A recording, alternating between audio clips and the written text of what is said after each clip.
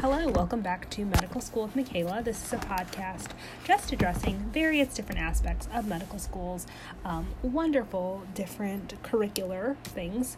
This is another episode regarding family medicine. So today we'll be discussing amenorrhea. This is out of Chapter 59 in Blueprints for Family Medicine. This is the third edition, so please double check certain things, and I have been very diligent at pointing out specific things that I think need to be updated. So, what is amenorrhea? So this is the absence of menstrual periods when someone should be having them. This is in women of reproductive age. So this can be physiologic, and this can include something like menopause, pregnancy, or even during breastfeeding. In primary amenorrhea, this is the absence of menarche by the age of 16. The prevalence of this is about 1%. Secondary amenorrhea, however, is the absence of menses that were previously present for at least 6 cycles or 12 months, and the prevalence of that is 4%. So, when you're doing a clinical history on these patients, you need to ask about when they started having periods or when their menarche was, their menstrual duration, flow, any dysmenorrhea they're having, review any development with them, review the presence of chronic illness, and discuss any medications. Any of these things could be the reason why the woman is no longer bleeding. Also discuss substance abuse and sexual history with the patient. Ask about significant stressors in life, and these can be either emotional or physical, especially if the patient has had some profound weight loss. You definitely want to get an idea of this. Additionally, assessing visual changes, headaches, palpitations, galactorrhea, presence of a goiter, fatigue, abdominal pain, bloating, and pubertal changes can all lead to there being an underlying cause of the amenorrhea that the patient is experiencing. Also, you want to ask about nutrition and discuss any weight changes like we had talked about before, but also dieting and the presence of body image dissatisfaction, because all of those things can coalesce together and give us a reason why the woman may no longer be having menstrual periods. On physical exam, you'll want to obtain vital signs as always, as well as a weight and a height, perform a fundoscopic exam, palpate the thyroid gland, and also look for any masses, as well as a diffuse goiter in the thyroid, perform a breast exam, also perform an abdominal exam, perform a bimanual pelvic exam, and look for secondary sex characteristics. Additionally, look for pale vaginal mucosa, short stature, and hirsutism. On those physical exams, you can begin to start linking different physical exam findings with diagnoses, which we'll discuss. So pathogenesis. Essentially, being familiar with the HPO axis will help you figure out what's going on with the amenorrhea. So as we know, the hypothalamus will release GnRH, which is going to stimulate the pituitary to release LH and FSH. That will cause the ovaries to release estradiol and progesterone. The estradiol is going to feed back onto the pituitary gland, and that's going to calm down the release of the LH and the FSH, and the progesterone is going to feed back on the hypothalamus. The big things that can cause there to be perturbations in this HPO axis can be things like stress, either physical or emotional, chronic infections, systemic illnesses, anorexia nervosa, or exercise that is very excessive. So think about women who are participating in organized sports such as swimming or marathon running or track or cross country. But also if they tell you that they're otherwise very active and you dig more into that and find out that their activity causes there to be quite a bit of aerobic exercise, that may point you to why this is happening. There could also be reasons including that GnRH is not being secreted for whatever reason. In Kallmann syndrome, as you'll recall, there's failure of the pituitary gland, and that's due to the fact that the neurons for GnRH are not migrating from the olfactory bulb, and that causes there to be no GnRH secreted.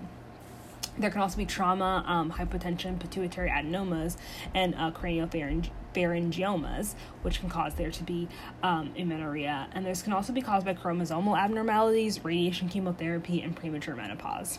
The process can also be suppressed by hypothyroidism and hyperprolactinemia, so checking appropriate labs is a good idea.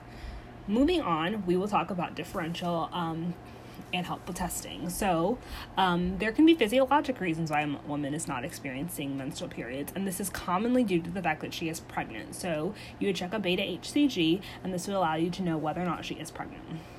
If you're thinking about hypothalamic and pituitary causes, you need to think about thyroid disease, and you check a TSH. A pituitary adenoma could cause this, so you would check a prolactin, and then you would do an MRI or a CT scan of the head to look for a pituitary adenoma. There can also be a GnRH deficiency, and this can be checked with LH and FSH. If you think that the patient has PCOS, this requires further diagnostic workup and more questions to be asked. There can be chronic diseases which can manifest, so you would check an LH and an FSH as well as an estradiol and a prolactin. Stress as well as eating disorders can cause this, and you would check the same labs, so LH, FSH, estradiol, and prolactin. And then also, meds are a good idea. If you think that the medications are causing this, you may suggest the patient coming off the medications if possible and seeing if there's restoration of menstrual cycles. Additionally, you want to consider other causes like actual physical abnormalities that can be causing the absence of periods.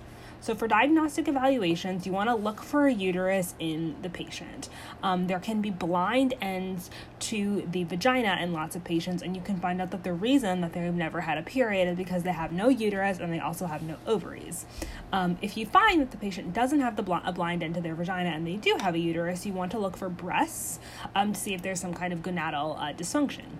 You always want to order a pregnancy test, especially if this is secondary. You would order a TSH, and you can also do a Provera challenge. So you see if you give Provera and the patient bleeds, that's a positive Provera sign.